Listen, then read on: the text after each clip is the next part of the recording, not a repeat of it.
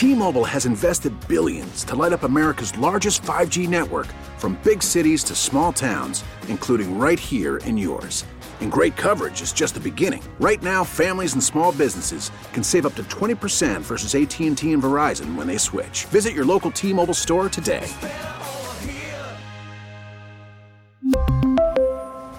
Plan savings with 3 lines of T-Mobile Essentials versus comparable available plans. Plan features and taxes and fees may vary. Listen to every MLB game live. In the deep left center field, it is high, it is far, it is gone. Stream minor league affiliates. The Midwest League home run leader. And watch the best baseball highlights and look-ins on MLB Big Inning. MLB At Bat is your all-in-one live baseball subscription for only $3.99 per month. Deep left field, it's gonna go. Alvarez ties the game. Subscribe to At Bat within the MLB app today. Major League Baseball trademarks used with permission. Guidance is internal. Ignition sequence starts. 5, 4, 3, 2, 1, 0. All engine running. Liftoff. We have a liftoff. Permission to board, please. Permission to come aboard. Permission to board. Permission to board. Do I have some permission to board that sweet mothership? This is the Permission Granted podcast. Here's DA. Welcome inside history, the podcast you've all been waiting for, 8+ years in the making. Here it is, the Permission Granted podcast number 400. We began this project when we were doing the overnight show way back when. We began on CBS Sports Radio in January of 2013 with the overnight slot, 2 a.m. until 6 a.m. We then transitioned into nights, 6 until 10 p.m. Eastern Time, then into mornings or mid-mornings. We were on 9 to noon Eastern, and now in our morning drive spot at 6 until 10 a.m. Eastern Time. During all of those shows, the idea was to have kind of an after-show analysis or ARM programming, some type of show, podcast form in this way, to explain or analyze, break down the radio show. But at first, the PGP was not about breaking down the show so much. It was about an addendum in programming. It was a way to do some deep dive interviews. And so we'll walk through the evolution of the PGP here on PGP 400. At the start, it was Mraz, myself, Schwartz, and Kenny Brock. Now, it's Mraz, myself, Andrew Bogusch, and Pete the Body Bilotti. So myself, Mraz, and Bogues will take you along on this ride here. And thanks, everybody, for subscribing to the PGP. Now it has its own podcast feed, so you can search Permission Granted and find all the PGPs. Way back when, it was also on YouTube. Now you can also get it as well on the DA Show's podcast feed, or that's where it was always found, by searching the DA Show on your favorite podcast platform. So plenty of places to find it. Now it's on the Odyssey app as well, and you can find the podcast many places. So are we ready to do this? Mraz, you are ready at Mission Control here? I am ready. A lot of moving parts. I'm nervous about this show. I'm more nervous about this than a current Canadian bacon. So let's do it. Why is that? I think there's just a lot of moving parts. There was a lot of deep dive. There was a lot of listener interaction and pointing us in the right direction of clips. And, something like this with a lot of moving parts, I just want to make sure it goes off without a hitch and we go down memory road here. Okay. Well, Bogues is also with us. Bogues, now some of the early clips, you will have not been part of the show, but you were working for CBS Sports Radio, so you must have generally been aware of some of the characters on the DA show and some of the nonsense that we were up to. Well, Kenny Brock remains one of my favorite humans, so there is that. Okay. But really, my experience of your show back then, because I got in after you were done, so I almost never saw you. But unfortunately, I saw a lot of Sean and a lot of Peter Schwartz with a little Brock mixed in. So you guys are definitely on the periphery, but I was a DA show newbie until you guys got out of that god-awful time slot. Okay, now you're talking about the overnight slot. Once we got to the evenings, you were a little bit more familiar with our because I was awake when you were doing things, and so other people knew about it to then talk about it during the day. That 2 a.m. to 6 a.m. window can be kind of like a desert. Okay. So let's date back to the PGP number 1. Again, this was a brainstorm that I had that I said, well, we should have a place to do some long-form non-sports interviews because the show obviously was sports-oriented. We didn't do a lot of non-sports interviews. We talked a lot of non-sports, as we always have, but this was a place to get some bigger guests, bigger names, interesting names, unique names that maybe we wouldn't do on the show as well, or give us a long-form platform to deep dive where we couldn't do that with 8 or 10 minutes on the air. So our first guest ever was longtime sports broadcaster Pat O'Brien, who, if you are a fan of, let's say, the NBA of the 80s, he was one of the faces of the NBA during the Bird and Magic years when it was on CBS, all of those finals games and playoff games. So Pat O'Brien went through a lifetime of alcoholism, finally beat it, wrote a book about it, and I said, instead of having him on for 8 minutes on the radio show, let's have him on long form to kick off the PGP. So this is actually the first ever intro and interview content from Permission Granted Podcast number 1. Guidance is internal. Ignition sequence starts. 5, 4, 3, 2, 1, 0. All engine running. Liftoff. We have a liftoff.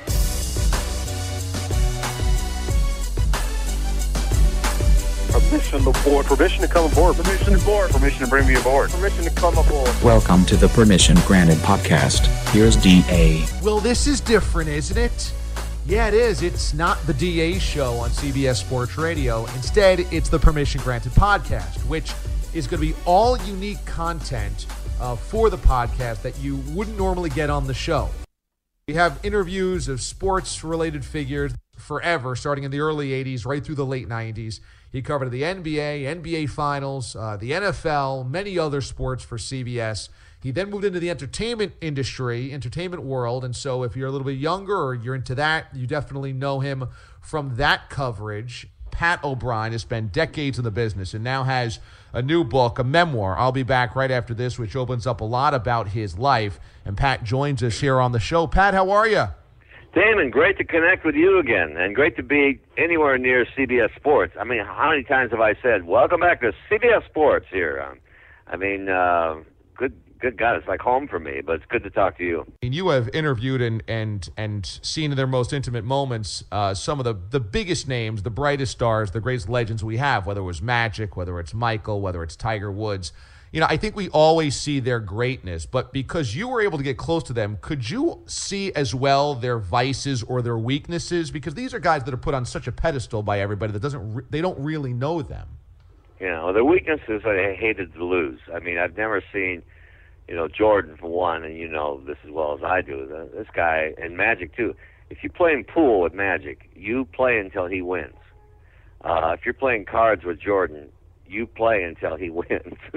And I've played golf with them, and and they're winners. They're winners, and around me anyway, they were always great. And Jordan had. I point out in the book, I told quite a bit about Michael in the book. Remember, we used to call him Mike, Mike Jordan. He had more security in those days than the president. Like 12 security guards. So it was quite the storm to be involved in with Jordan. August 2014 was PGP number 1. That was it. August 2014. So just about 8 years ago this summer. And the intro was different, Mraz. I mean, we went from that intro, which is similar to the one now, and talking about legacies with Pat O'Brien, to talking about Ed at shortstop, a monkey in a sports movie, or why you got 4 oinks instead of 3.5 oinks in Canadian bacon. I think we have truly devolved over 8 years. What an incredible turn. And I remember the very origins of the first meetings discussing the PGP with you, myself, and Kenny Brock, and your idea behind guests, different guests. Let's branch out, do a little something on top of just the normal sports. And it's so funny to look back at that original guest list, starting with Pat O'Brien, a ton of great comedians, and doing interviews like this. And I realize now that we've evolved to mornings 8 years later, Geez, we'd kill for the early PGP guests now, is from a producing standpoint. Well, what's that saying? No, it's not saying anything. No, we have You're good the guesses. booker. No. I know. We kill for these guys, Bogus. No. Nowadays, we'd kill for me to do that much work. I don't mean that I shouldn't be. I'm doing a bad job, or I shouldn't be a bad job. But it's just funny that it was looked at as we could only do this on the podcast. We're now in mornings. Doing morning radio, these are the type of guests we would eventually, shoot for. We have, actors and comedians on from CBS, and that felt 8 years ago, or I guess it's 8 years ago, right? So foreign to the idea that that's what we should be doing, and we were putting it on the PGP. Right, because of Pat O'Brien, we had a Brooke Burke, we had a number of very funny Liza comedians. Schlesinger. They would not probably do overnight radio. They would probably not do an interview for overnight radio, so that we had to kind of find a different platform for them. But how about that, Bogues? Yeah, once upon a time, man, we used to get pretty big guests. So that was pre-Odyssey, pre-Entercom. That was just straight CBS Sports radio management. I'm assuming they had lawyers, DA. What were those conversations like as you were naming this podcast? Did they want you to go down the copyright infringement path as well? Or do they not care about those things, like with One Giant, Leap, Step, Jump, Bounce, whatever the Giant podcast is called now? Very little oversight. Probably didn't even realize we were doing an ancillary podcast. They didn't. Okay. They just let us do whatever we wanted. We uploaded it. I forget. Oh, the picture might have just been a homemade graphic of the DA show. And it wasn't uploaded to our normal DA show feed or PGP feed like we have now. We had a separate podcast uploader, that we found on the internet where you could probably download Oregon Trail and the Permission Granted podcast, and that's how it got out there, which is why YouTube was such a big component to our podcast early on, pushing it on YouTube. The reason that there's a different open now, it's very, very similar, but the reason there's a different open is that at some point in time, remember, our company said you can't use licensed music on the air, or at least you can't use it on the air if you're going to use that in podcast form. So that's why we had to shift a lot of our music, and that open is an actual song. And I had to find a different song that was from our generic music library and recreate the Permission Granted open. Yeah, and again, we didn't even have a production team make the open. This was all with you. No. Yeah, I think I did that at home on my laptop. So, By the way, Cap in those days. Where was Cap in 2014? Oh yeah, I don't know. I think Sirius XM. Probably at Sirius. Oh, yeah, that's true. Yeah, I should have known that. I was there as well, almost. 2014, we kill for a Cap. Kidding me? Yeah, well, hopefully one day we'll get a booker that can get those types of guests back on the show. Not a good start to PGP 400 for me. Not a good start. We would kill for those guests now. You're the same guy booking. I could get them for a podcast nobody heard of, but not a great morning show. And if you can't book Cap after he finally writes his memoir, then really what good are you? That should be the one guest you can land down the road. An old Cap, a la Pat O'Brien, writing his life story. You better be able to get him on side C with Connor. So we now shift into some of the lighter moments in PGP history. So what is next up as one of the most memorable moments in the PGP's illuminated history? All right, DA. Well, we're going to jump 168 PGPs. Okay, so we're fast forward. We're fast forward. There's about quick 50 here. a year. So now we're into what, year 3 or year 4 quickly? We have last week. We've actually surpassed the entire evening portion of PGPs when we were in the evenings. Not one. Now, again, we had reached out to a lot of listeners, direct us in the right. You can't fit everything. It's 400 PGPs. Yeah. So we get to PGP 169, and frankly, I will just tell you before we play this clip, a moment I don't remember happening at all, and I'll give her a tip. Adriana, our longtime listener Adriana, told us this is by far her favorite PGP moment. Okay. And this came when you questioned potential nude pictures of me that had surfaced on the internet from one Jay Berman, a coworker, who was rooming with me on a Giants trip. That's right. So you guys went to Cleveland, right? Was this the Cleveland trip? Well, it was the one Atlanta of them. Trip? We did Cleveland, Atlanta, and Tampa. Okay, so at one point you're in a hotel room with Jay Berman, former Update anchor here on CBS Sports Radio. He takes a photo of you barely dressed, posts it on social media, and I was like, once again, there is a common theme here. You represent the show and the network. Here's PGP clip number 2. A picture of my bare ass, 2 smushy white ass cheeks looking like 2 craters of the moon put together and split by the Mississippi River. which it just had about 15 Bud Lights in Tampa Bay in this picture. And now he just says he deleted the picture, but I don't think it matters. I think it lives up in the cloud forever. And now I feel like it's freaking Kate Upton and Justin Verlander with those risque pictures. That's what I look like right now, Pete. Well, how ridiculous is this? It's gone too far. Look. I said this. There's never risque pictures of you, but I'm sure, your girlfriend's got pictures of you. Tarzan swinging. No, that doesn't happen. No? But I certainly do live a non... You're not out there. Lifestyle. I live a TMZ lifestyle. You do. You can find me. I don't. You can't find me. It's hard to find me. It's got to end. It's got to end. I'm all for a good laugh.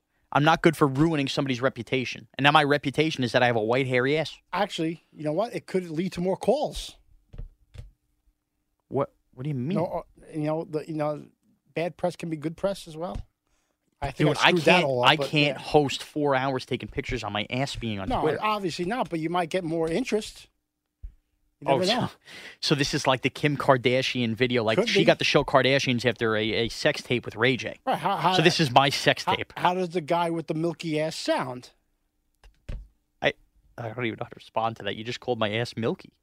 Well, like a homogenized milk. I mean, like a bottle of homogenized milk, basically, with craters. All right, it's too much. That's it.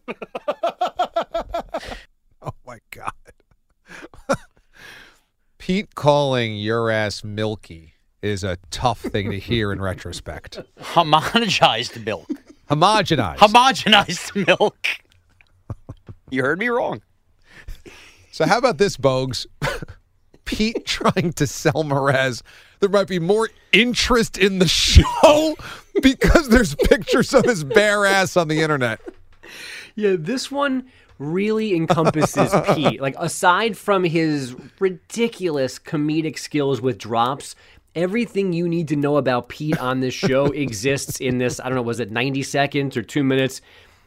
In particular, the great reference. I'm surprised that, milky ass doesn't come up more as a drop in the show, but true. That bit of logic that this somehow would mean more listeners for Sean. This is the third time I've heard this clip now, twice in preparation for taping and now during taping, and I still don't follow Pete's mind, which I probably think is a good thing, because it happens a lot. Like, Pete's got his own set of references and metaphors and connections. Most of them are dated, which is why we missed them. But this one I'm not really sure how it would work, and I guess we never actually found out because we didn't put Sean in the pork store fast enough to see if you get more calls off his ass being on the internet. And usually Mraz is not embarrassed at all about pictures on the internet of him doing or saying ridiculously offensive or lewd or crude things. But in this case, he was. I could only imagine either A, it was because I came down hard on Mraz, like, hey, you represent the show and now you're naked on Twitter.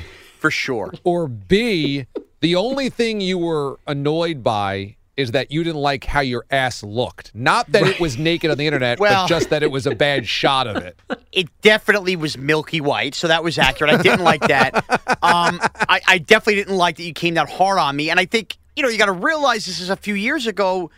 I definitely probably would care less about my bare ass being out there. Now, that's a whatever, because and honestly, it shows the hypocrisies of the show. DA has a major problem here with my ass being on the internet. But, give it 6 months. If I lose a bet, put him in a pink Speedo in Central Park, and basically we'll see almost everything but his bare ass. So there's a lot of what's not good for the goose is good for the gander here. But, yeah, Pete, honestly, Pete's psychoanalyzing is what's incredible about this clip. And about Pete asking about his girlfriend at the time. Yeah, before he married Bridge. Unbelievable. Now, luckily, we don't have any bare ass pictures of Pete on the internet from his girlfriend. That would be rough. That was also... Yeah, go ahead, And Bogues. luckily, too, guys, that girlfriend is now his wife, because if it wasn't, we wouldn't be allowed to play this clip. Good point. We would have put the kibosh on this. Good point.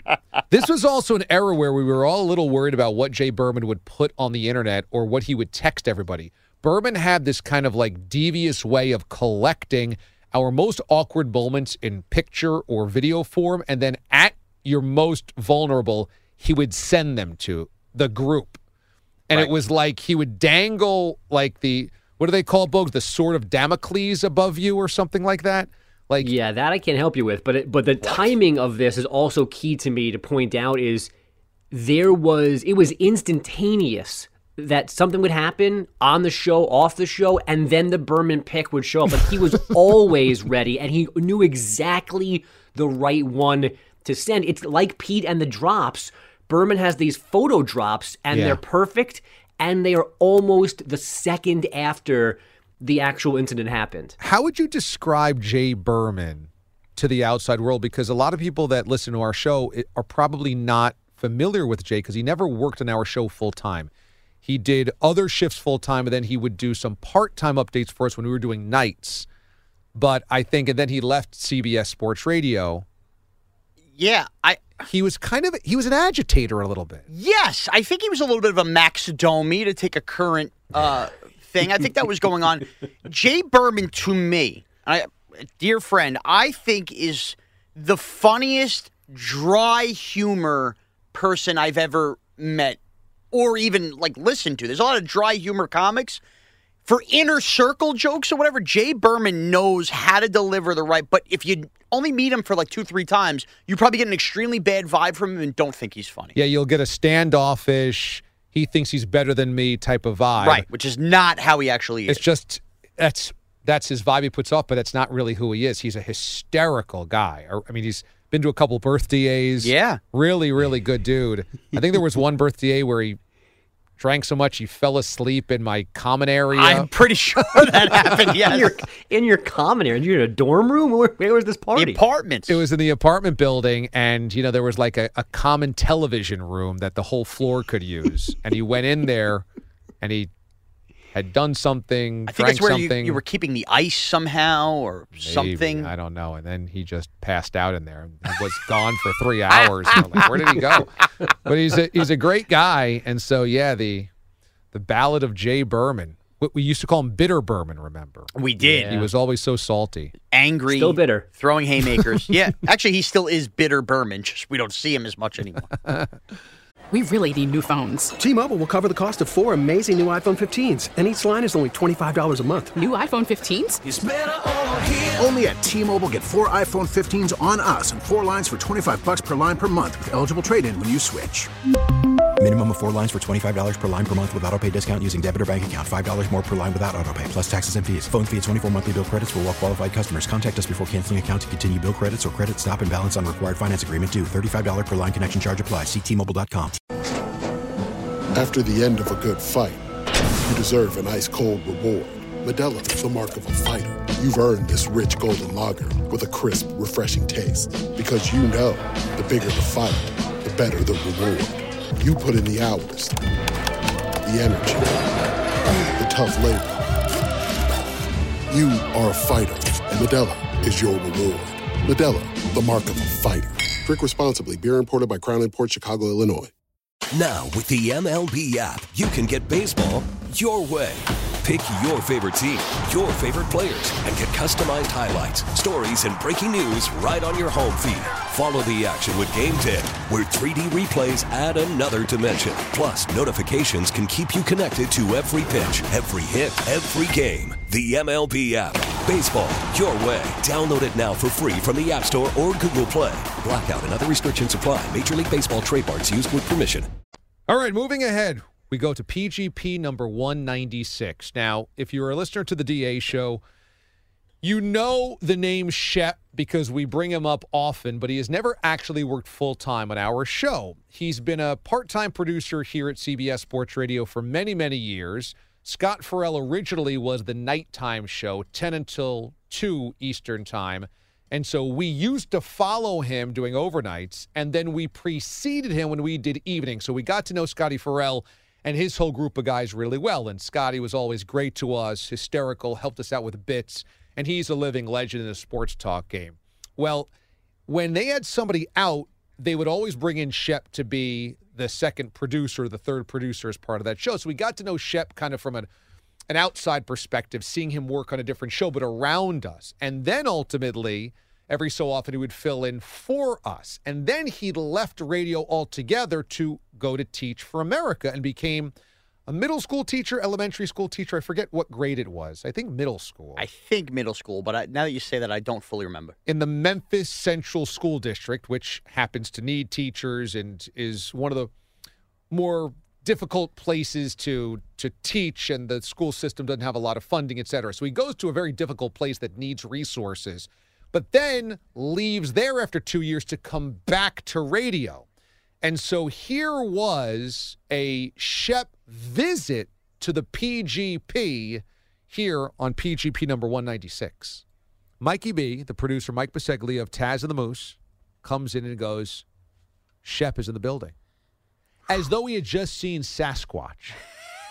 Like, I got to tell you, Shep. And I said, what do you mean? He goes, I just saw Dave Shepard. I said, you just saw Dave Shepard? He said, yeah, just Shep is in the building. I've seen him.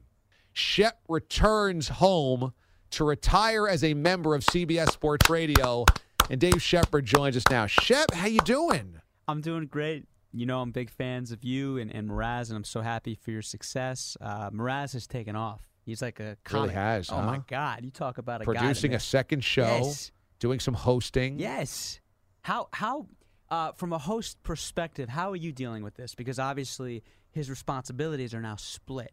Yeah, I have been worried every step of the way that he would end up, because we know work ethic is not one of his great strengths. Never has been. That he would drop the ball more often. Now, I will say I don't think he's dropping the ball more often. Right. So that's been good, but he's on a tight leash right now. Not dropping the ball more often. That's code word for he continues to drop the ball, just not any more than he usually does. Yeah, it hasn't been higher than before. I mean, we had no guests on Monday, but we've had no guests before. So we have Shep on the podcast now, so things are going well. But I am very happy for his success, and I'm happy to see you back here in the studios. So, have you signed a full-time contract with us, or are you returning to be a starter, to be a role player? What's going to go on here? So I'm more of like an instructional spring training guy. Okay. Right. So you're like Garth Brooks in spring training. You putting me in the same sentence as Garth Brooks. You already got my head big coming in this room. Oh, right. There's the fake accent. All right. We always know Chef has that good Southern accent coming from Connecticut. No, but yeah. Well, now it's legitimate. But so for me, right? You gotta. I tell my students this all the time. People have jobs, people have careers, and then people have a purpose. And if you can align your job and career with your purpose, you're a very lucky human being. So there is an intentional effort to keep education the way it is, to keep it archaic, to keep it obsolete, and to particularly keep minorities in a position where they are oppressed. And this is not a theory. I can back this up with data and information. I can pull a David Fisdale right now and say, take that for data. Nice sports reference. That is good. Wow, that's corny but good. Thank Effective. You. That is a classic Shep moment there where it kind of touches, Bogues, all of the Shep PowerPoints here. Number one, you come in hot with a lot of compliments, okay? Then you get into something where you deflect from yourself by saying, boy, he's gotten real big. What do you think about that? Then it gets into something really deep out of nowhere, like, wow, we're getting into the education inequities in America. Didn't see that one coming.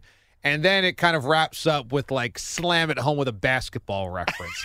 Like, that has everything you want in a Shep performance, you know?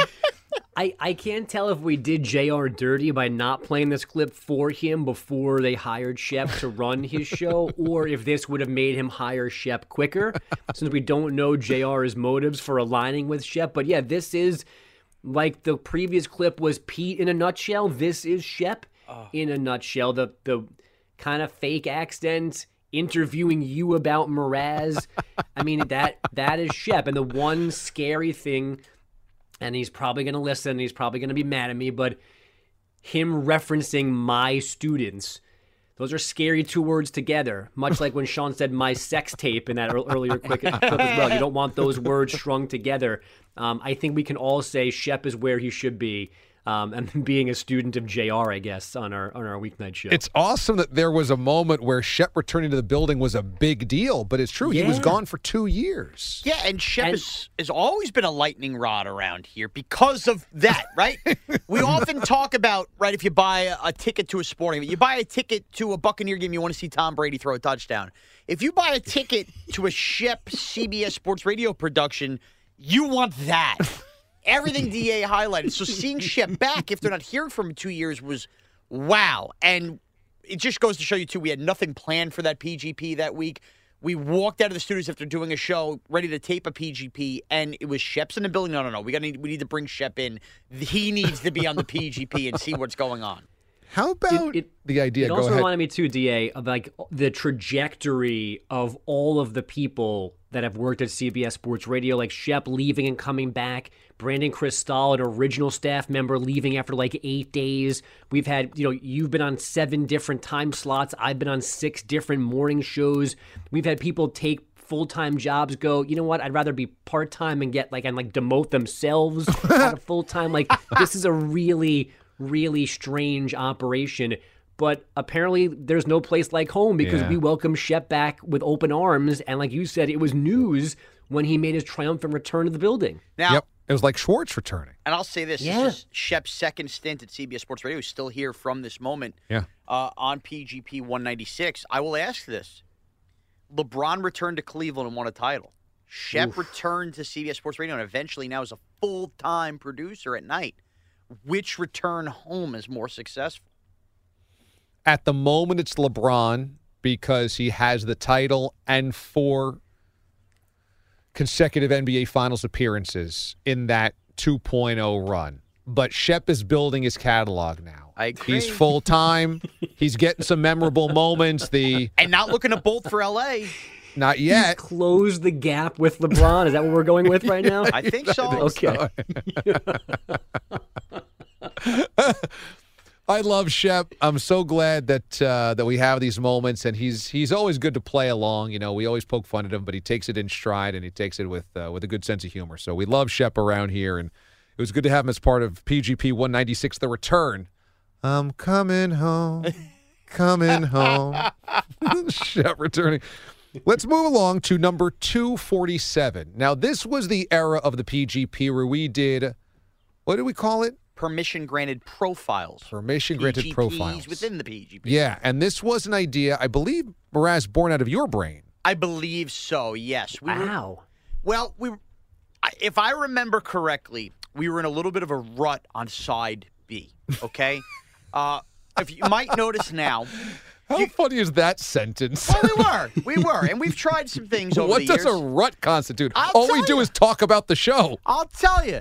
So we had Kenny Brock early on, me and him, always side B, always side B, always side B. Then we had the evenings. It was whether it was me and James Ward, me and Steve Moralia, me and Joe D'Aloisio. And then when we moved to mid-mornings, you got a lot of me and Pete the Body Bellotti because Andrew Bogusch had a lot of other duties and time was short. It got to a point where, look, there's only so much Pete the Body you could take on a week-to-week basis on a PGP. No offense to Pete, but he can be very soft-spoken, sometimes pulling answers out of him on a PGP. We're like pulling answers out of some of the NFL draft prospects we've had. Get one answer. Conversations don't go the way you want. So we got to a point where it's like, all right, we're going to continue with Pete, but maybe every other week mix it up, get some new voices. And my idea was, how about all these people that are downloading the PGP? They're giving it the time of day. We hear their Twitter handles get rattled off. We hear them call into the show. Let's find out about them. They're always finding out about the show. So we went, I think, a good 15 profiles or so. And it wasn't just listeners. We did a Shep. We did people who will not be named. We did extra characters on the show as well who weren't full-time members. And we had some fun for a couple months with PG profiles. This was a really good project for Mraz. It forced him to really think about Side B as a personal project, as a signature element of his day, of his week. We had mentioned that second show. He was then producing Bart and Maggie. Bart Scott, Maggie Gray, middays on WFAN, the local channel that we have here in the building on CBS, within the CBS umbrella, but in New York. And so he was doing our show, he was doing that show, and this gave him a focus and a purpose, as Shep would say, to marry his job and a purpose. And so he started interviewing listeners of the show, and it brought up PGP 247 when Hurricane Jen joined.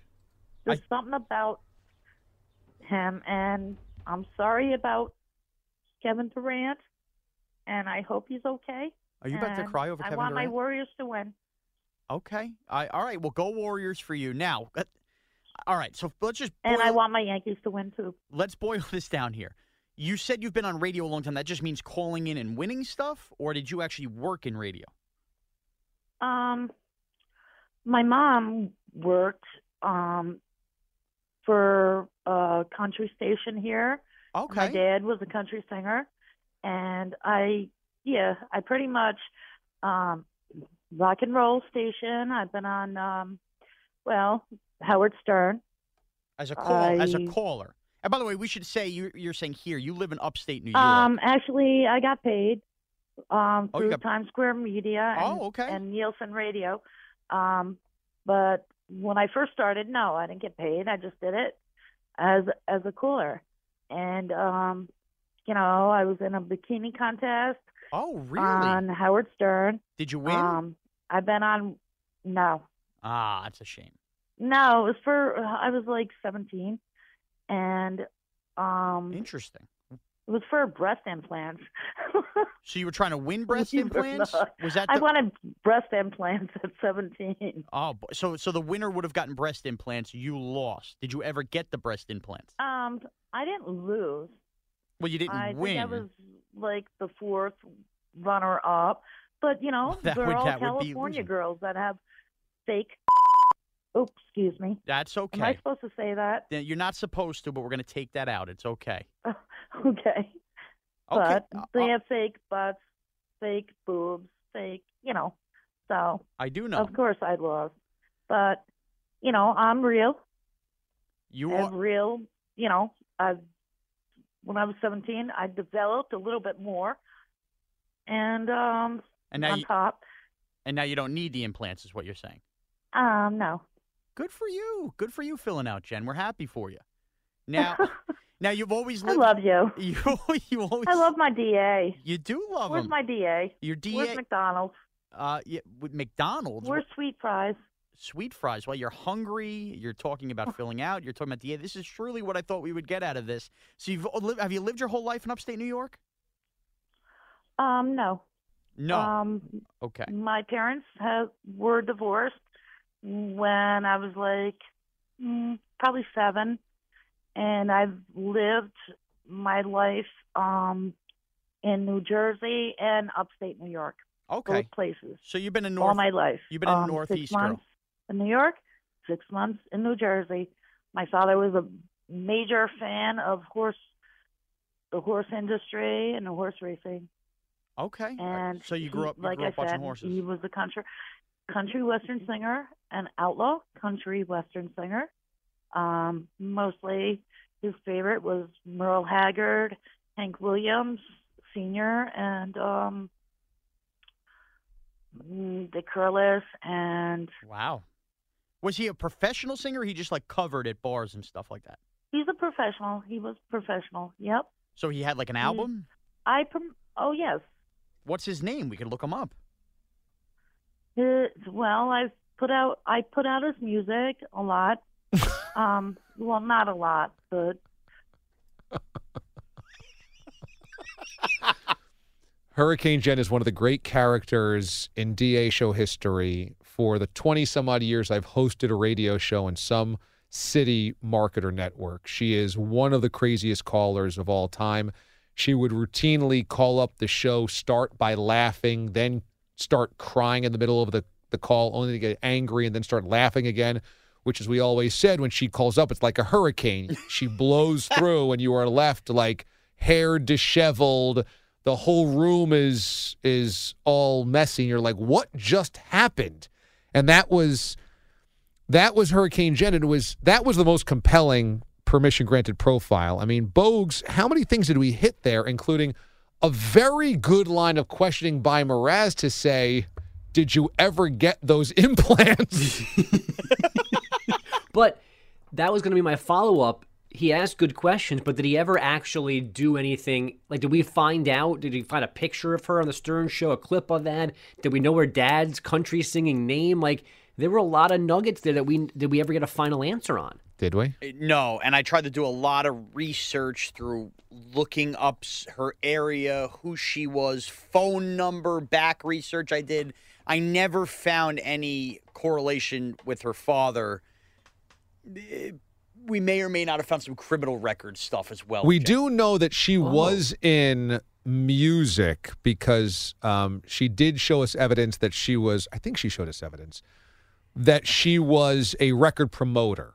that she was in marketing. So she would bring CDs to music stations and deliver them, and I think... I don't know that we ever saw the evidence of that. I've got to be honest and step in here. I don't know that we Well, got I mean, that. look, Hurricane Jen may have been a bikini girl on the Howard Stern show. That's amazing. Her father may have been a country and western singer. That's amazing. She admits to developing by the time she graduated high school. That was an amazing admission. Just a lot of... curses. Yeah, cursed. There was just a lot of everything in there, and that starts off crying about Kevin Durant's injury that was right after that NBA Finals. Oh, that's when that was? Yes. Kevin Durant starts crying about Kevin Durant blowing an Achilles. Insanity. And by the way, it's sad. Here we are. We haven't heard from Hurricane Jen in 2 years. Hurricane Jen, best known for calling up, and sometimes we would hear chickens in the back or roosters crowing. Be like, is that a rooster? And would she say, yeah, the roosters are coming in my yard or something like that? And she also once thought Rex Ryan was talking to her on Twitter. Oh, yeah. There's this whole thing where there was a Rex Ryan fake account, and she DM'd the fake account topless photos.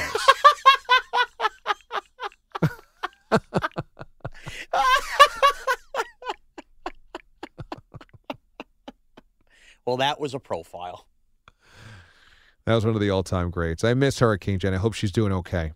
That brings us to 297, and now we're into the pandemic years, okay? These, depending on your outlook, were either the best of times or the worst of times. Incredibly creative PGPs and DA show episodes, or the dark, dark days, because there were no sports going on. And so at the outset of COVID, when everything shuts down, we said, well, we still need to fill 4 hours of the show. How do we do so? So we concocted a bunch of things that were not built around current sports, but all built around former sports or fake sports. In this case, Mothership at the Movies. So every week, the crew would decide on one sports movie, and our homework for the week would be we have to watch it, and we're going to break it down to the show. Was that Wednesday mornings we did it? I think so, because Trash Tuesday, then Wednesday Mothership at the Movies. Right, and so we would do a PGP on a Wednesday following that. Yes, that's right. So during pandemic, we're all stuck at home. All we can do is watch TV or movies. So we all pick a movie, and then we would come on the show on Wednesdays and break it down. It began with one segment. We're going to break down the movie. Then that spun into 2 segments during the show. We're going to break down the movie. Then there was so much to talk about because we started treating these like the ball games we were savoring, waiting to analyze, that we then spun the post-show PGP into more Mothership at the Movies. And there was no, as ridiculous as this concept sounds, because we were not breaking down like the acting or the directing or the script. We were breaking down the sports in the movie. Like, how did the Cubs win a World Series if Henry Rowan-Gardner goes down with an arm injury in the NLCS? Yes.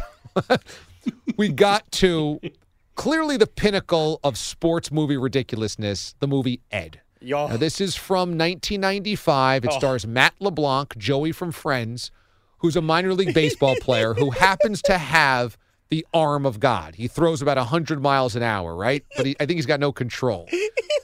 His teammate happens to be a chimpanzee. Happens to be. What's the main story there? We don't know. We couldn't quite figure that out. So the chimpanzee mans the hot corner, third base, as Joey is the starting pitcher of this minor league. And we just couldn't stop analyzing this movie. Ed, here is PGP 297. It just was a lot. It was an in-your-face kind of film. It was like a Mountain Dew commercial from 1996. Yeah, but I think the main premise you still have to remind yourself throughout the film is you're focused on how quickly you can clean up strawberry ice cream spilt all over, is that a chimpanzee is playing third base and has an arm that can burn the mitt of a first baseman. Maybe that's where the focus should have been. Guess that is a good point. I don't know. This was a tough watch. I found myself dozing off in the middle of it. I didn't doze off. I found it to be to me, very ironically funny, maybe because I am a bathroom humor guy. I found it funnier than Ladybugs. I did. And honestly, I was impressed by the amount of baseball that was able to be broken down in this. I mean, we didn't even get into Ed turning an unassisted triple play, which is just one of the great plays in Major League history. That's a really good point. Somehow running on all fours, but he has the ball in his hand. He actually runs down the runner and tags him out. But again, I think to me what really sells me, DA, and maybe we can wrap on this, so many cheesy sports movie endings. I thought a mile away, Ed is getting out of the hospital when he wakes up. He's ripping off the tubes. By the way, we didn't even focus on this. He's not a veterinary clinic. He's at an actual hospital, which is another part of this that goes unnoticed. We forget he is a chimpanzee. He gets out of the hospital, hypothermia, whatever his case was, hospital gown on, and doesn't have the cheesy movie ending of here's the uniform, here's Ed to save the day, he's coming in to play third base and they're going to win the championship. He just sits in the crowd because he's too banged up to play. I never saw that ending coming, and I appreciated a movie that had Mickey Mantle's chimpanzee playing third base, and a movie where a guy is throwing 125 miles an hour, a movie where a chimpanzee could drive a car. Yet they managed to not go cheesy with the ending and give you a realistic ending. No, he's on the injured list. He cannot play in the game. He's too frozen to play. He's going to come there, sit and watch, and he'll be there for moral support, but he didn't come in and draw the big walk, turn the big triple play. The realism of the ending, to me, is why this movie getting 0% of Rotten Tomatoes is a disgrace. It's an underappreciated movie, and if I was them, they're down 20 mil, re-roll it out. Let's go. Re-rack it. Pump it back out there. Let's get it out. There was just a lot of questions here about the release of Ed. And if I'm the scriptwriters, I make the guys who stole him hurt him enough to where he can't play baseball. I don't have him fine in the cage and then get hypothermia because Deuce Cooper has a brain fart and keeps him in the back of a refrigerated car for an hour. But it came back to Deuce Cooper's lack of thinking. But look, I would say this. They came up with the idea. This would be my guess. And you report, right, we should have the director on. Chimpanzees are in. Okay, we'll have a chimpanzee play sports. Well, what sports is he going to play? He's going to play baseball. Okay, he's going to play third base. Yeah. He can steal bases. He doesn't have a strike zone. We'll get with that. Then they said, okay, we need a big actor in here to play with the chimpanzee. Okay, we'll get the guy from Friends. I think they organized all of that and said, okay, now let's write a script. And as it went on, then they needed to create some reason, some kind of point where, you know, this was going to happen. I think they ran out of ideas and making sense. They organized the movie the wrong way. You need to come up with that script, plot line, and everything first, and then go over everything else. In many ways, what you just heard, PGP 297, was a turning point in DA show history. We had hit this kind of critical mass of total insanity during pandemic where we were spending hours watching and then more hours analyzing the worst sports movies of all time. When you hear this was height of pandemic where there is no sports. I remember this was into June. Okay, so we'd started pandemic, March, April, May. We're now into like the really bad sports movies. We had done all the good ones or most of the good ones. So now we're into, you heard Mraz mention Ladybugs. We began that month or so with a Rodney Dangerfield coaches a girls' Little League soccer team. That Bogus had quickly realized not good to watch with the kids. Yeah. Got into Ed, which was a baseball-playing chimpanzee. Moved into Eddie, where there was the dog that played... No. Whoopi Goldberg coaches the Knicks. From the stands. Whoopi Goldberg coaches the Knicks. And tries to prevent the Knicks from relocating to St. Louis. Right. And then wasn't there another animal one we did? It's not Air Bud, but wasn't there a hockey one? No, we were going to do the chimpanzee on ice. That all came out the same year. That was the year the chimpanzee Dunstan checks in, the hotel. Yeah. Right. We went over all of that. Right. We didn't know who was actually checking in, who was Dunstan, who was the ape. I mean, it was a lot. And I don't want to speak for you, DA, but I think that this series that maybe is coming back again summer of 2022. I don't know. But this may be the lead in the resume, in the bio, in the obit of the DA show that Mothership of the Movies was genius.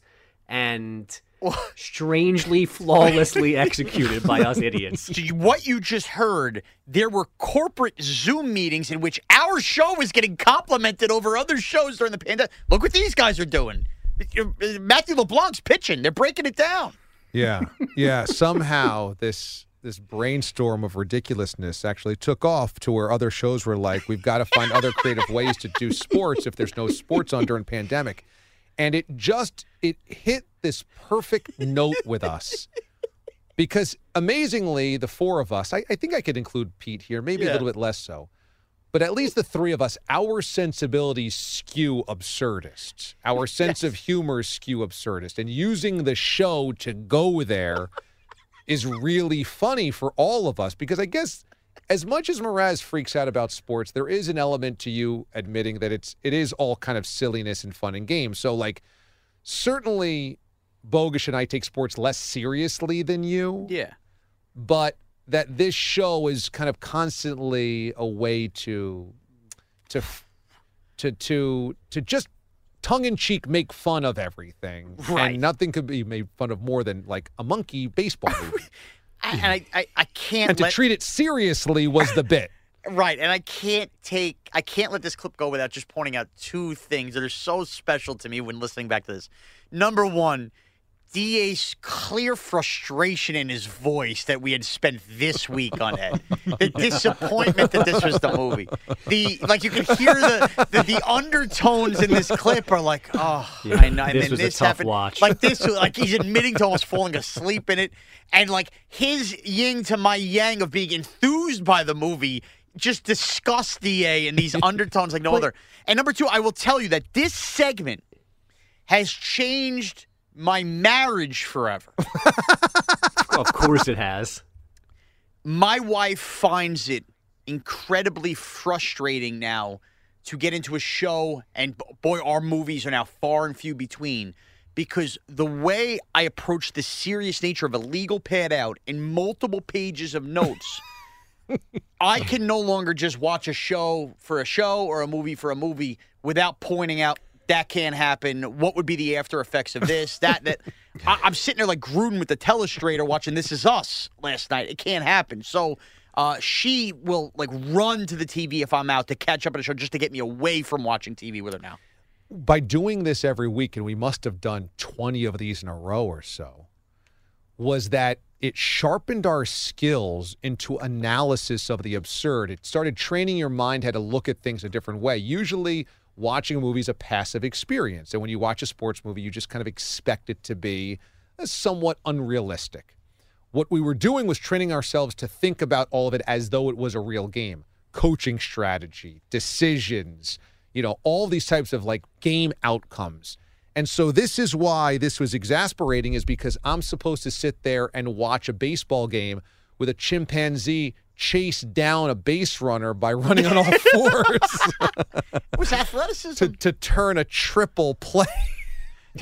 And there's so many things. Like, this was Mickey Mantle's monkey. That Mantle had passed away and his estate had bequeathed the monkey to somebody. Yes. And that monkey happened to be awesome at baseball. Of course. And, Dia, you promoted the clip by saying, like, we didn't take the acting part seriously. Sean did. I mean, 0 Rotten Tomatoes is a disgrace, is a sentence he says in this clip.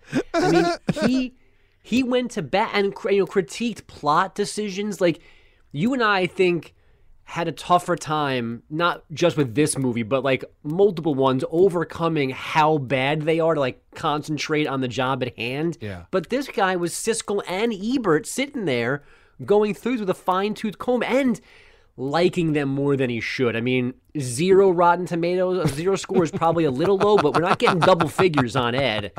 So I don't know how much argument we're going to get there. It's not a good movie in any way, shape, or form, but there's Sean telling you how it stands up to Citizen Kane. Yeah, no, it really is this kind of apex moment of the show because it encapsulates so much. And I actively remember listening to the PGP after we recorded it as I was taking a walk down my road. It was, again, pandemic, and so I was walking a lot, trying to get outdoors, couldn't do a lot of other things, and I was cackling to myself, audibly laughing as I walked down my road, because the whole thing was the peak of ridiculousness. I mean, this movie lost $20 million, probably only cost $2 million to make, and it somehow lost 20.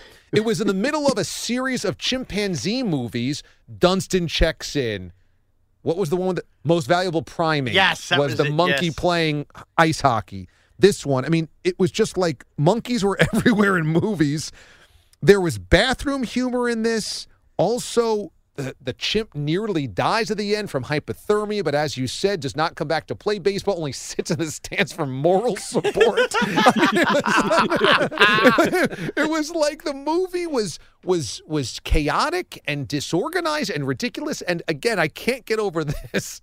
And I remember saying this on the PGP analysis. A movie could have been made about a baseball-playing primate, or Matt LeBlanc can throw 125 miles an hour, just can't control it. It did need to be both. And somehow this movie had both storylines. And you were like, you had to pick a team. Which one you were on? Am I on the monkey storyline team or am I on LeBlanc's storyline? Like Matt LeBlanc could just be a normal journeyman minor leaguer that happens to befriend a monkey that plays in his team. But he also is a flame-throwing superhuman baseball player. Right? How did this minor league team get blessed with two attractions to come see? They got Nolan Ryan Plus and the chimpanzee that can play third base. And it's a minor league team. And it's still drawing flies. It's not even a major league team. They need Zanaboni. They needed the hat trick. They needed Zanaboni calling their games. Oh, God. And then so I say it's a turning point because it was Apex, but also we started after that being like, let's pick better sports films, because a lot of listeners were like, hey, I don't want to watch these films. I want to watch them alongside you guys, but I don't want to watch Ed. I don't want to watch Ladybugs. Why are you forcing me to watch these? Like, what? Go watch The Natural. Go watch real films, then we can play along. But if you remember, this was the penultimate, because then we followed it up with Eddie, Whoopi Goldberg, coach of the Knicks. And then it was like people are, whoa. Yeah. Enough's enough. And then we did The Natural, and we came in and we thought it sucked worse than Ed. Let's move along to PGP 304. This one is referenced regularly on the show. It's become shorthand on the show as well when somebody makes a mistake in their pants. We call it the oopsie. Well, I was taping the PGP Side A with Mraz, PGP number 304, so 96 episodes ago. And Mraz, in the middle of this, he was doing it from his home. We were taping the PGP, and from his home, he had to get up quickly. He had just soiled himself. An absolute nightmare when he actually gets games to go to. I guess if he gets to go to. I don't know. Maybe he won't be able to. The first foul ball Schwartz catches at a game again, we'll never hear the end of it. This is what I missed. Do you think he'll finagle his way into actually getting to these games to cover them? He'll find a way into like some minor league team that is still playing. He'll get in there, he'll collect the ball, and he'll write about it, talk about, oh, this is why fans should be at games. It's coming. We all know it's coming, and it's going to be a nightmare when it's here. Yep. DA, I got to run real 1 second. I got an oopsie.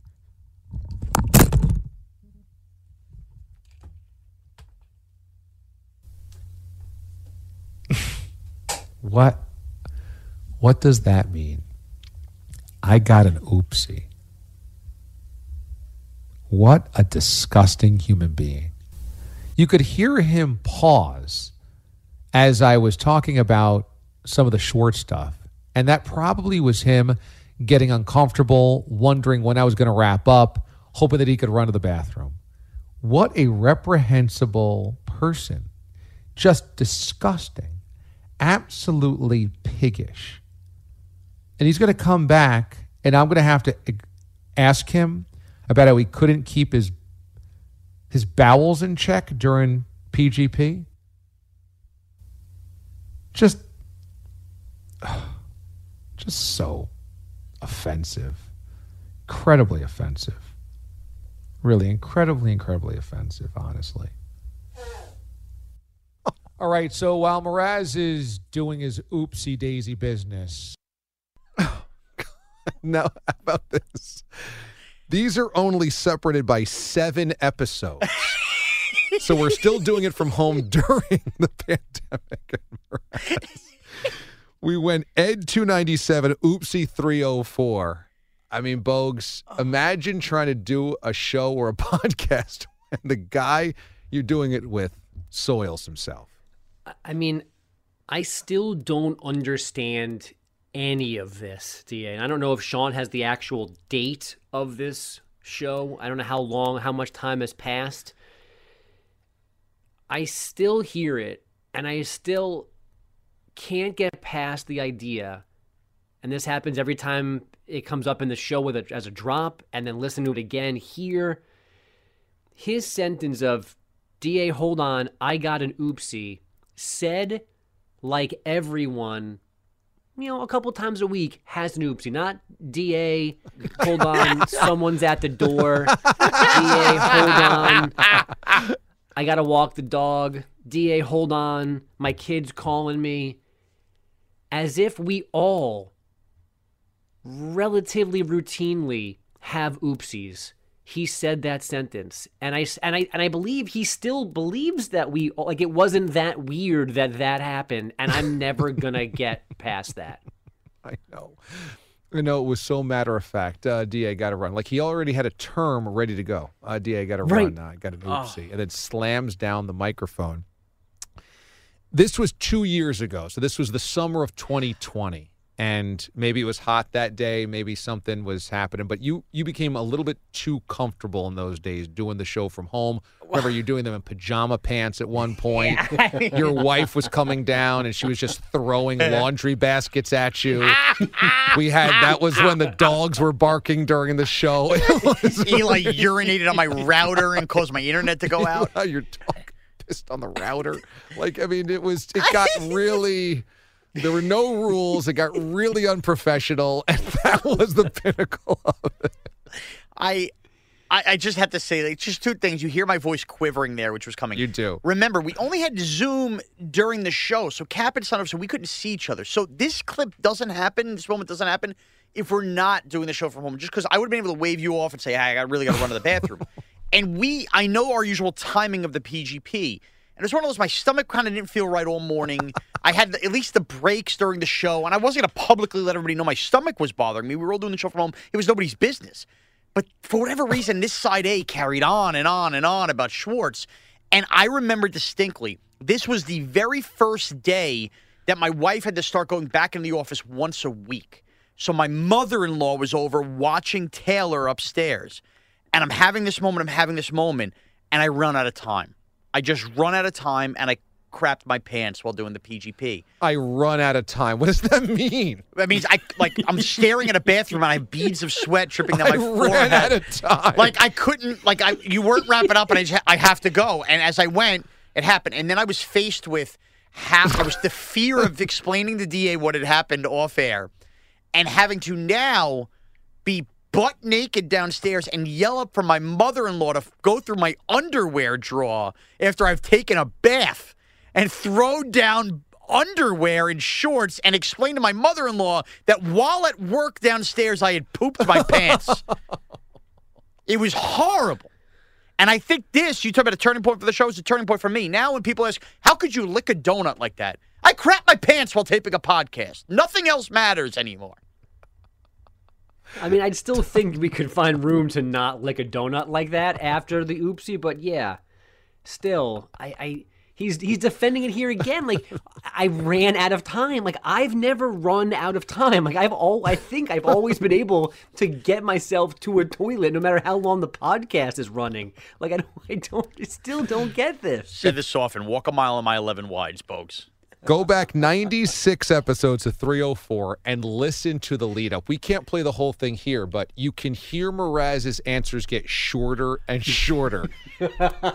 It's a classic trope of the show to just bellyache and complain about Schwartz looking for free stuff. I mean, we've done this forever. This is just like the 97th time we've done it, and I'm talking about it, and Mraz usually is all in. and he's just not giving me a lot. It's just like he's cutting off all of his answers short, and I'm thinking, like, what's going on? And then at one point, I just, like, lob a... 10, 9, 8, 7. I lob a tennis ball over, and he just doesn't answer and goes, DA, I got to go. I got an oopsie. Now, why he has to say I got an oopsie, I don't know. Could just say, hey, I got to go. I'll be right back. But just you could hear the panic where I got an oopsie. His voice quivers, and then he slams down the headset, the microphone, like you couldn't even take it off and place it down. It was run for the hills. It's also not live. He could have said, DA, my stomach's a mess. I got to be done, or I got to go to the bathroom, or give me a second. He didn't even have to run away like that. No, I know. Oh, my God. And so we could only put one of many moments of Mraz's disgustingness on this podcast, so it can't run too long. But there was another moment earlier in history where Mraz burped on the PGP. He was doing side B with Berman, actually, and just let one rip, like, and this just kept going on. And I heard it, and I was offended because it was such a disrespect to the listener that I'm putting so little energy into this side B, I'm just going to burp my way through it. That wasn't my intent. I didn't say I'm going to burp my way through this. But that's how lax you were, that you could just burp on the air. Like, imagine, Bogusch, if you were just doing headlines and just ripped an audible burp and just kept going through the scores. How despicable that would be. And I was like, no, this can't be how lax the attitude is on side B if I'm not on it. You didn't hear me on the air for a month after that. The ultimate freeze out in the history of the show. So I suspended Mraz for, what was it, 3 PGPs? 3 PGPs, but there was a full Monday after. I was in Atlantic City. I'll never forget the text from DA, and I didn't know what to do with that. My entire weekend was ruined. Monday, DA didn't even acknowledge me or say a word to me. I gave him the topic list. He did the entire show, walked out, left, went home. Didn't say a single word to me. The next day, Tuesday, same thing, same treatment. And it wasn't until the second hour of the second day where he took out the trash on me and then wanted to tell me, this is your chance to trash and be on air, and then you're back off air for the rest of the week and 3 PGPs. I was so offended. I was hearing this going like, so when I'm not on the air with you, it just becomes burp fest? Like, that's how rancid the program is? That's how lazy we just got? So, no, that was a teaching moment. But this has to be, if we're going to put one moment of Mraz disgustingness in there, the oopsie. And now that's what we just call this. Now, Bogues, like Mraz had shorthand, now we have shorthand of if you soil yourself, you had an oopsie. Yeah, you're welcome, America, for our addition to your daily language. We wrap up with PGP number 384. This was only 16 episodes ago, but this still remains one of the most controversial moments in DA show history. Wordle was a big thing a number of months ago. Is it still a big thing, Bogues? It's still a thing, but which is part of my argument with Sean. Like it'll fade out, and it's faded away. Like it's at least in terms of people posting their score with the little blue and yellow boxes. That has definitely taken a dip, but people are still playing it. They're now less, I think, inclined to share all their scores. Right, and so Mraz was upset with all the people he was following on social media, posting their scores, filling up his Twitter feed, and so he said, "I'm going to turn the tables." And I'm going to now start tweeting out the word of the day for Wordle to ruin your days. Bogusch got really upset at this. Many, many people did. Mraz insists he was cajoled into doing this by other people that were upset about, these timelines being filled with Wordle scores. But the Mraz versus Bogusch, the battles, I think if there's a Rumble in the Jungle and a second one. What was the other one? There was the Rumble in the Jungle and... I don't know. The second Frazier and... The Thriller in Manila. Oh, yes, thank you. That's right. Yeah. So if the Rumble in the Jungle was Mraz v. Bogusch and Wordle, the Thriller in Manila was... What was the other big one you guys had? Monkey Love. Oh, yeah. Monkey More Love. monkeys, yes. Right, Monkey Love. But so this is kind of the original peak distaste and disdain between the two. this is a game for 39 seconds a day that somebody has a free minute to do it. They post it. Their friends go, "Oh, I beat you. You beat me. Ha ha ha!" And by you and you putting the word out there are taking that away. So you're doing exactly what you say you're not doing, which is my point. Not to get too serious, it's a really shitty thing to do. It really is, Here's Sean. Why. Because whoever you like friends-wise that's playing it, just text them your score. Hey, how many did you get in today? No. How many did you get? No, we don't have to do what you want. You should, because you're in everybody else's business on their timeline. You can check yourself out of this. So you're allowed to tweet your grid, but I'm not allowed to tweet a word. Why are you allowed to tweet what you want to tweet, but I'm not allowed to tweet what I want to tweet? Because I'm not hurting anybody. You're doing something. Hurting somebody? You're doing something malicious. Malicious? 100%. It's a word game that takes 30 seconds. I'm not breaking out an axe and murdering No one's saying that, thank goodness, but it's still, it's just a crappy thing to do. It really is. You're preventing people from doing 45 seconds and then it makes them feel good for no reason because you don't like it. It's so selfish and immature. Play the game and come up with your own forum to share your scores. Leave us alone. Twitter is everybody's forum. Leave us alone. I'm not going to leave you alone. And I know, guess what? which is why you're a horrible person. You really are. This is I want to curse. This is a really you-know-what thing to do. It really is. Continue to share your score. Have you had one conversation? By the way, and I checked this. Yeah. I didn't see one reply to any of your Wordle scores. So what do you mean? The reply is what everybody does. The reply is, oh God! And I can find you a couple. I reply to everybody that does it or posts it. Of course not. Oh, that is such a reach. That is such a reach. That's the point. Nobody actually cares that you got a word at 3 or 4. Nobody cares. But nobody cares. It's a self-fulfilling thing. It's exactly what you're doing. Great. But you have the negative. No, why do you get to do that? See, this is I can't believe you're having. I don't want to get so upset over such a stupid thing. But you suck for this. You suck for this, and I'm mad at everyone that's around you. This is your mom's fault, your dad's fault, your fake cousin's fault. People in the business have told me I should be doing this. Great, I don't care. Every bad person and bad idea has had support, so that does not do anything for me that people agree with you. Then you all suck. Then I will tell you this. I am going to be monitoring your Twitter account for the next 2 days from different accounts. Go ahead. If I see those Wordle scores shown, you have 48 hours before the text messages at 4 a.m. start coming in to ruin words. Go ahead. I don't, honestly, man, I'm okay with whatever you want to do because I'm okay with everyone, the majority of people, realizing how you know what this is of you. And if you don't care about that, that's fine, but it's a really crappy thing to do. And I can't wait to spoil something for you. I really can't. America will look back on my stop it. I'm leaving in 10 years and say what a hero he is. Andrew Bogus has walked out of the studio in frustration. PGP 384. Maybe the only time anybody's walked out of the studio. Bogues, I'll give you the floor. Well, thank you for that, DA. I didn't listen to this clip in preparation for taping today because I didn't want to get angry again. Now you made me listen to it, and I'm angry again because it remains a really crappy thing, and the people in the industry are angry still drives me nuts too. I don't care that somebody that hosts in Cleveland or Houston or wherever is texting you and agreeing with you that Wordle was annoying. And again, you're the king of annoying things, and we all have to accept that. But the second something happens that you don't like, you have a tantrum like a 3-year-old. It still is ridiculous. It's still super shitty of you, but at least it stopped.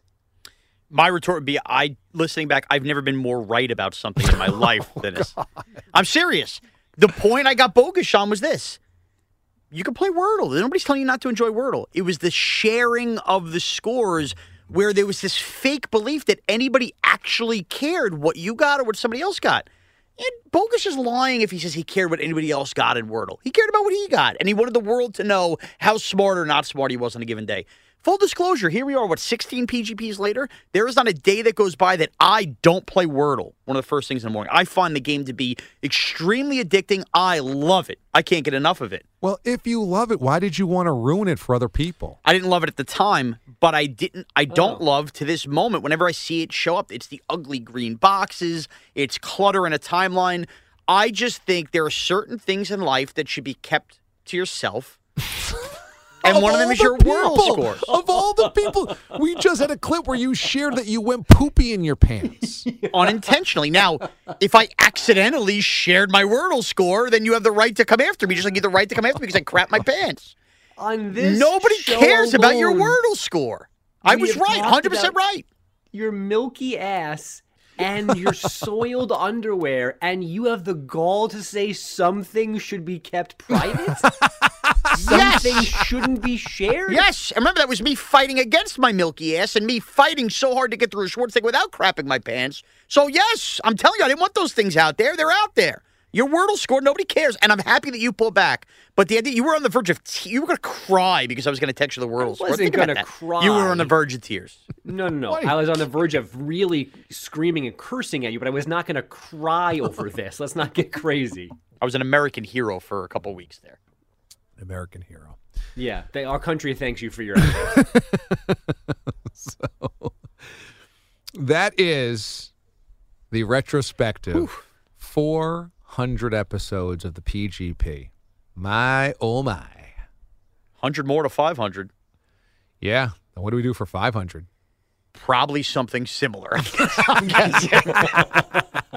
Well, you got to figure that every year is about 50 PGPs. So this was about 8 years. We won't hit 500 for another 2 years. Will we even be a show in 2 years?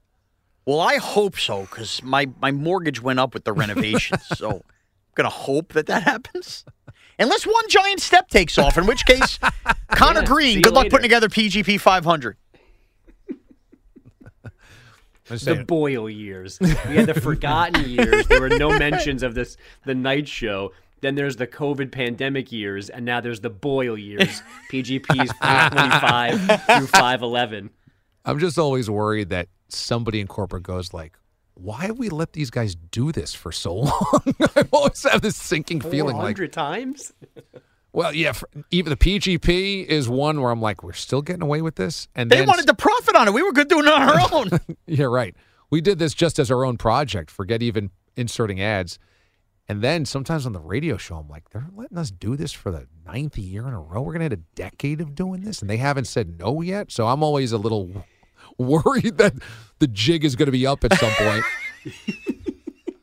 They keep giving us a national platform to do this? We talk about monkey movies? We just gave them 7 moments in an hour as to why not to take us off the air. So, well, that was PGP 400. So thanks, everybody, for listening and for downloading all of the Permission Granted podcasts. Hopefully you enjoyed this one. It continues. Every single week we put one out, usually on Tuesdays or Wednesdays. Sometimes we take a day if somebody is out or we need to take a beat or something like that. But always get it on the DA Show podcast feed by searching the DA Show. Subscribe, rate, and review. That helps other people find it.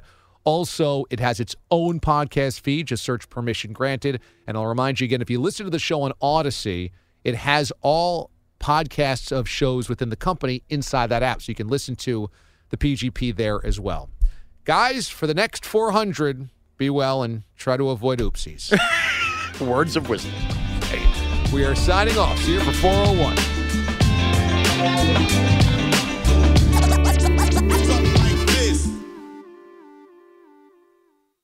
We really need new phones. T-Mobile will cover the cost of 4 amazing new iPhone 15s, and each line is only $25 a month. New iPhone 15s? It's better over here. Only at T-Mobile, get 4 iPhone 15s on us and 4 lines for $25 per line per month with eligible trade-in when you switch. Minimum of 4 lines for $25 per line per month with autopay discount using debit or bank account. $5 more per line without autopay, plus taxes and fees. Phone fee at 24 monthly bill credits for well-qualified customers. Contact us before canceling account to continue bill credits or credit stop and balance on required finance agreement due. $35 per line connection charge applies. See T-Mobile.com. O'Reilly. Protect your vehicle's engine with a full synthetic oil change and save with Mobil 1 at O'Reilly Auto Parts. Purchase 5 quarts of Mobil 1 full synthetic motor oil and receive a $10 O'Reilly gift card after rebate. See store for details. With your Mobil 1 purchase, you'll also receive 2 times points during O Rewards Bonus Points Month at O'Reilly Auto Parts. O'Reilly Auto Parts. Listen to every MLB game live. In the deep left center field, it is high, it is far, it is gone. Stream minor league affiliates. The Midwest League home run leader. And Watch the best baseball highlights and look-ins on MLB Big Inning.